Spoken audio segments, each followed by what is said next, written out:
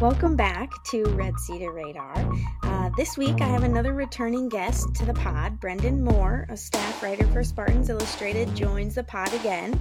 He's been putting out some great articles kind of gearing up for football season recently, so I wanted to have him on just to kind of recap some of those things and look ahead to what's coming next as far as preseason football goes. Brendan, how are you? Doing good. Glad to be back on. Thanks for letting me talk about some of my work I've been publishing recently. Of course. Yeah, it's been great. I've been loving it. It's been getting me more and more excited for football coming up. So, um, okay, a couple things we're going to go through. You've been putting out a couple different articles, some different topics. What I want to talk through first is your most recent article, kind of talking about roster updates and kind of where MSU football sits heading into fall camp.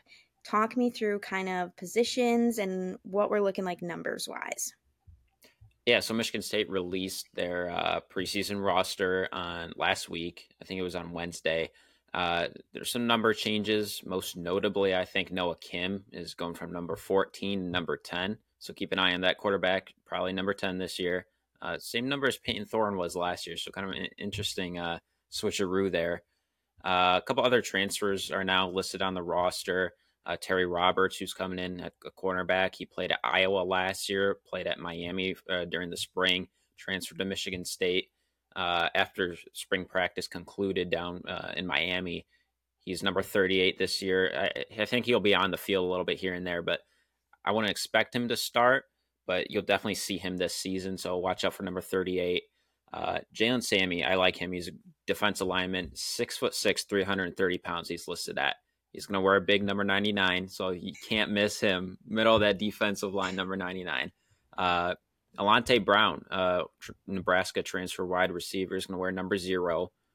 Same number as Charles Brantley, the corner, but obviously Brantley's playing defense. Brown will play offense. So Brown will be number 0. New long snapper, Drew Wilson. He's going to be number 41. Hank Pepper is healthy, so Pepper will most likely start, I expect. So maybe not see Wilson this season, but who knows?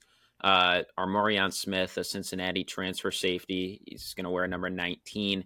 I guess going back to the long snapper position, because we all saw how important that was last year after Pepper went down. Yeah. So Mason Arnold is not listed on the Michigan State roster. He was an Ohio State transfer, originally committed to Michigan State. Me and Ryan O'Blennis, our publisher, or not our publisher, one of our editors and recruiting insider, we kind of did some a deep dive and discovered on his Twitter bio, it doesn't say Michigan State anymore. It says Florida State. So we can only assume Arnold's now at Florida State. He was at Michigan State for spring, but we can only assume he now transferred to Florida State. So he's not listed. But again, they got Drew Wilson from junior college, so he will be the backup long snapper. It's interesting to me, and I guess I'm sure this happens all the time, but I didn't realize that it was common for people to transfer after the spring game. I mean, maybe that's good that they do it then and are able to find something for the season, but that's two that you've talked about that I didn't realize that was such a big trend. Yeah, it's just kind of something new. I guess you see now in the new age of college football, because now that they implemented the transfer portal windows, there was a transfer portal window this past cycle that was April 15th to April 30th. So it was kind of right after a majority of the country played their spring games. So that's why you saw a lot of fair amount of movement between players coming to Michigan State, and of course we saw players going out of Michigan State. And also I wanted to touch on forgot to mention Jonathan Kim's a kicker coming in from North Carolina. He will wear number 97. Do we know anything about kind of the kickers on the roster now? So Kim, I think he'll be the starter. He didn't really kick a whole lot of field goals while at North Carolina. He was mainly the kickoff guy, so I'm not 100% sure on what to expect from Kim. So kicker position's kind of a question mark for Michigan State. It could be good, could be really good. We don't know, but it also, could be bad, could be average. We don't know that. And also Michigan State, they added two Michigan natives to the roster at the kicker position. I mean, I might butcher these names, but Tarek Ahmet Basic will wear number 40, and Yusuf Obied will wear number 39. They're both freshmen. They're both preferred walk-ons, so they're now listed on the roster as well. And Ohio State Sorry to cut you off, No, but you're good. You're good. Ohio State transfer punter Michael O'Shaughnessy will wear number 42. So he joined the team as well. I think I covered all the bases there. Yeah, you did, definitely. And quite the question mark at the kicker punter position right now, and something I hadn't considered going into preseason. So good that we talked about it. I'll be interested to know more about Jonathan Kim as the season goes on, since you said he hadn't done very many field goals during his time at North Carolina. So that will be interesting to see. Anything else about the roster? I'm actually trying to pull up Kim's stats at North Carolina. Oh, Yeah, okay. 0 for 1 in field goals. I mean, so one attempted field goal, 3 out of Yeah, 3 in extra points. So it's a big interesting. question mark at the kicker position. Yeah, We'll see. we shall see. Yeah. Okay. I think that's a great rundown. And all of these articles that Brendan and I talked through will be listed in the description, so you can check them out, and I'll put them in order, so you can maybe pull them up as we go through. And if you're not subscribed to Spartans Illustrated, I would definitely recommend to see more work that we're putting out for preseason football. Okay, moving on.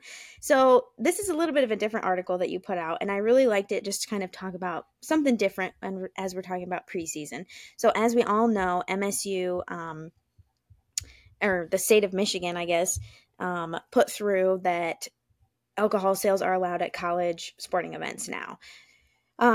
It's kind of been maybe a little bit of old news at this point now, but you put out an article where you kind of highlighted some specific points about what that brings to football and kind of athletics at MSU in general. And I liked how you kind of put it into three categories. So, can you talk through your points of that article? Yeah, absolutely. This is kind of just reiterating some points that David Harns made in his article. He took a little bit of a deeper dive into that. I kind of highlighted just some things to know. And my number one thing to know was there's still hoops to jump through before this gets passed and before you see alcohol being served at Spartan Stadium this fall.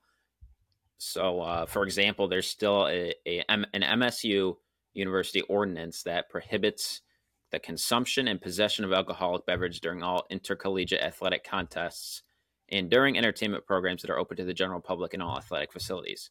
So, what that means is that they need to get that flipped. Basically, they need to repeal that ordinance in order for this to happen, right? So, that's still going to take some time. The next board of trustees meeting, I believe, is not until after the first game. If I think that's listed in David's article somewhere. Yeah, but it's after the first Michigan State football game.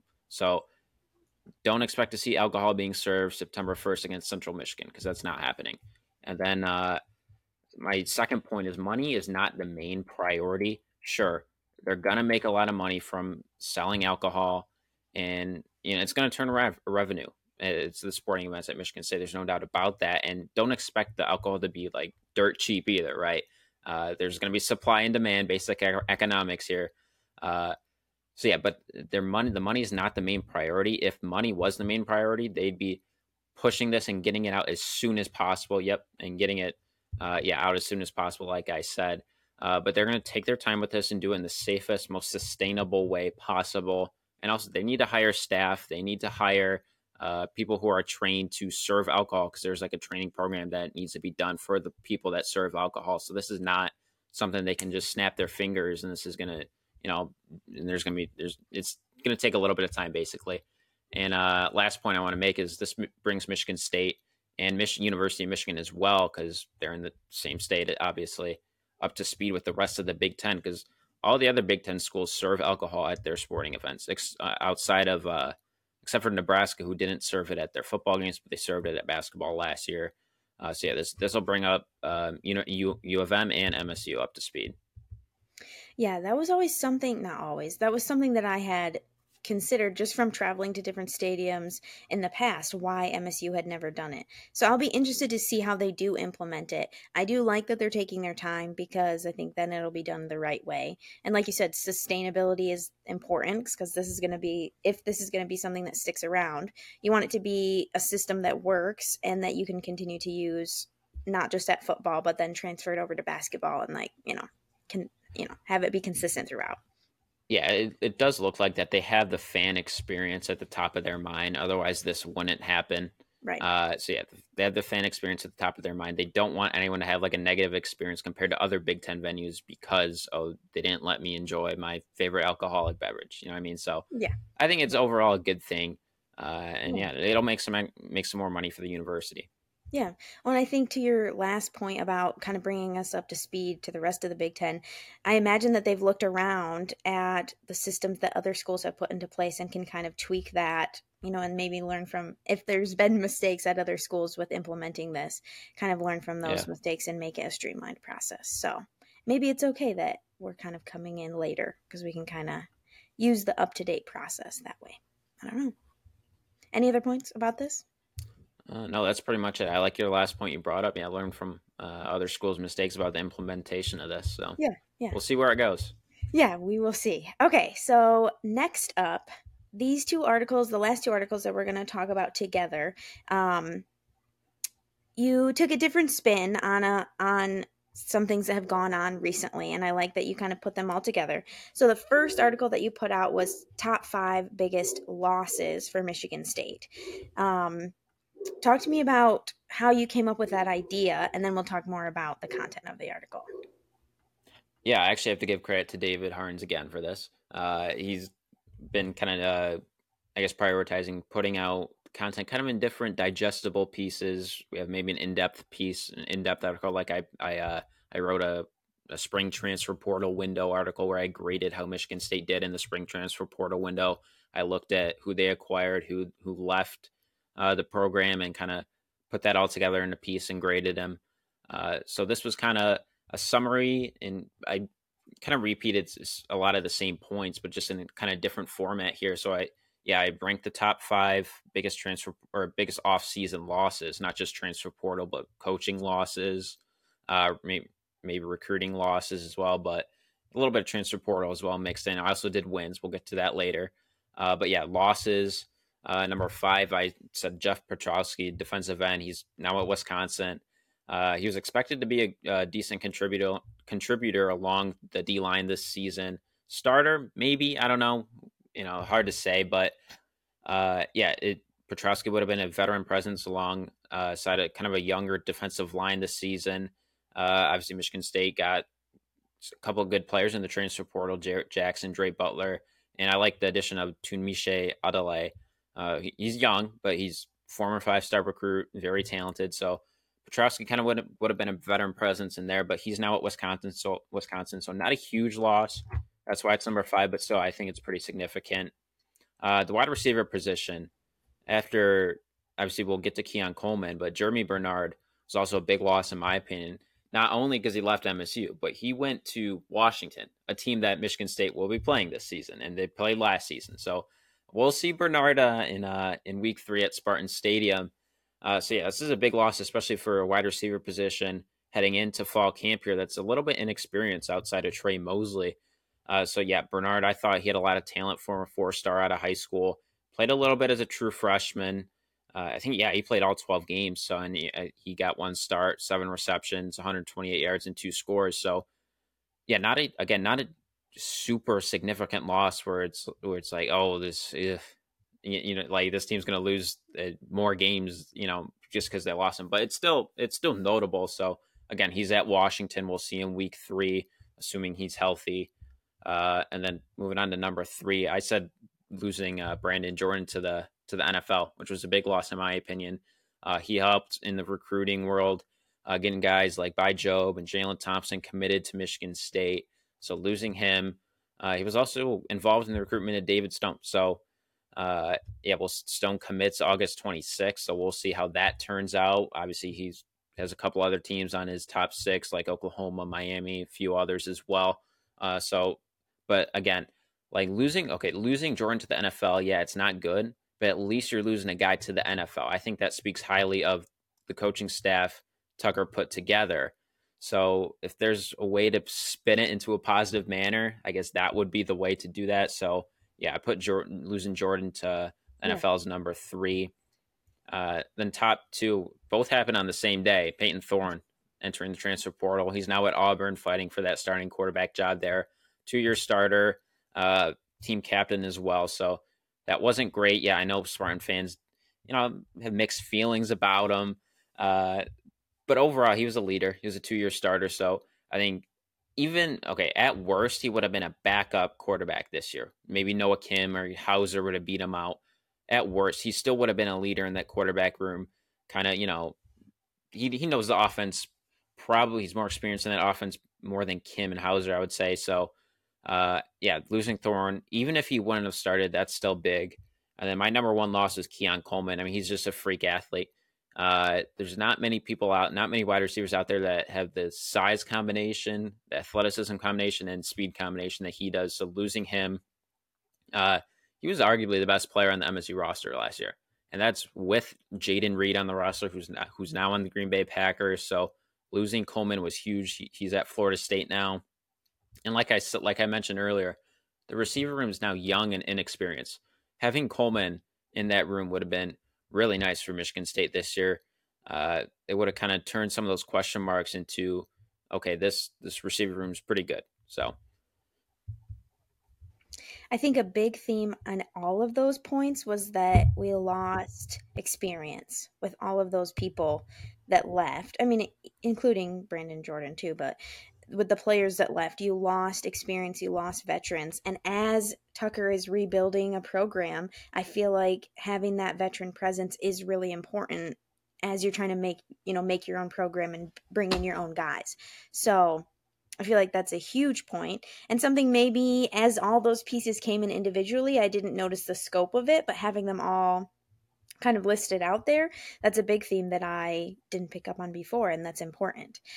My question for you would be, can you talk through the grading system that you used and kind of the grades that you gave the Spartans as the different portal windows went through? Can you talk through that?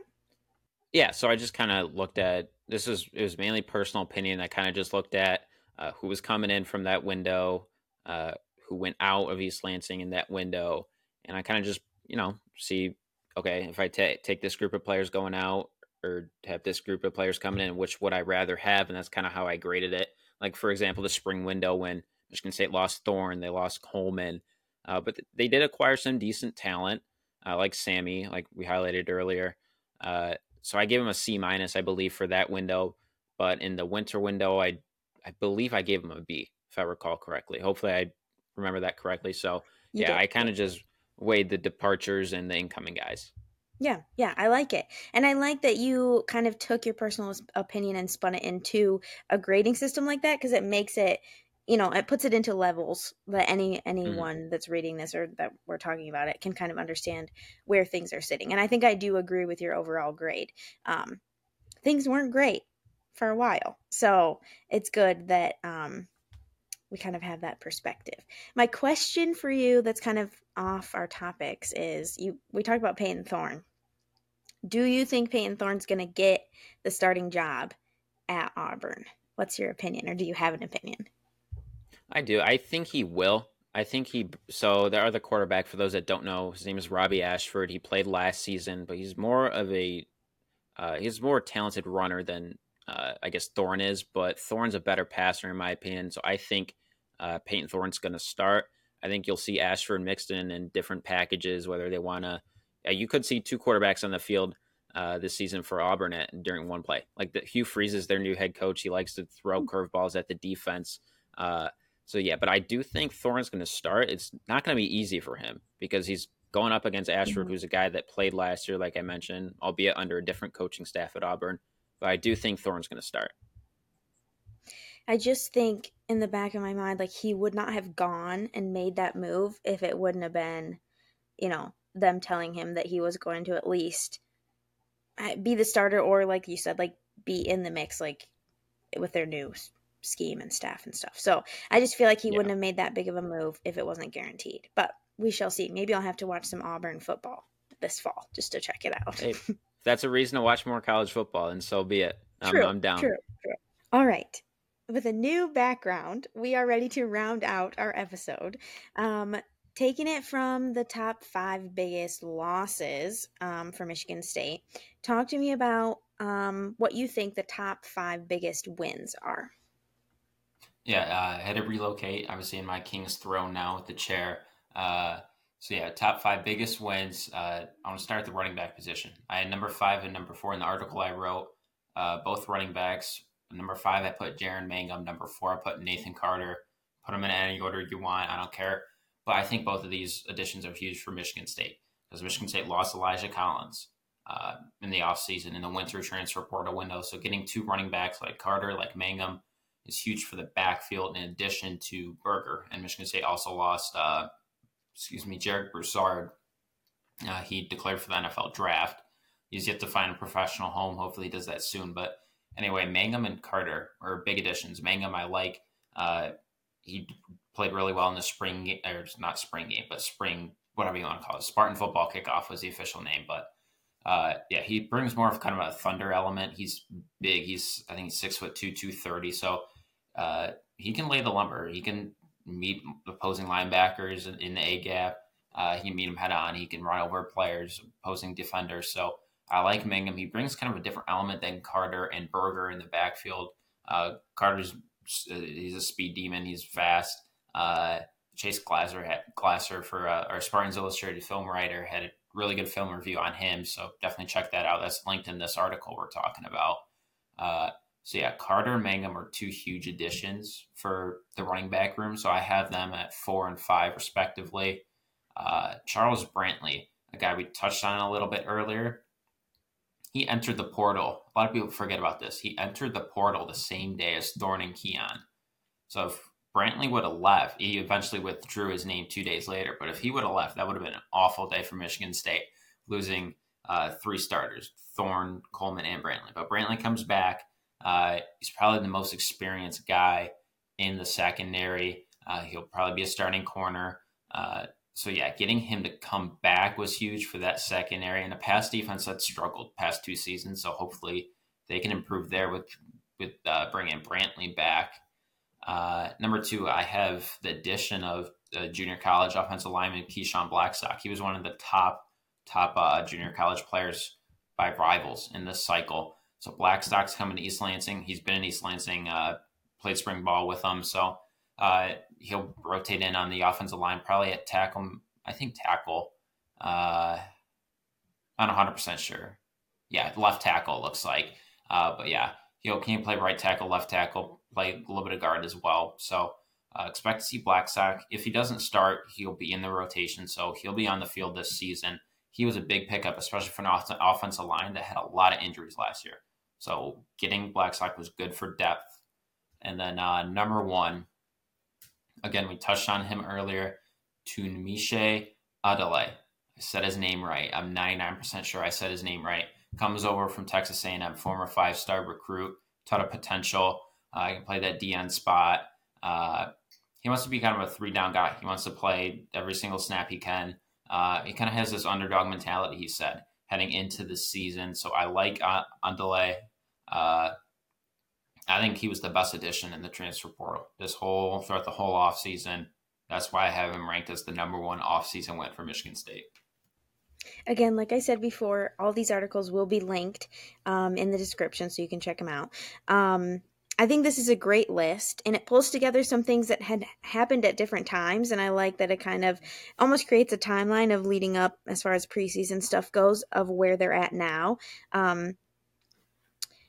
I like that there's some question marks in this. It's kind of exciting to kind of see where guys are going to fit. Kind of like you said, if there'll be starters, they'll be in the rotation. We'll see them at some point and kind of how all of that is going to shake out.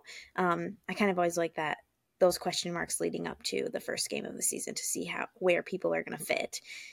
Yeah, and we'll get more answers coming up this week. Fall camp starting. Yes, Great absolutely. segue. So we are recording this on Monday, July 31st.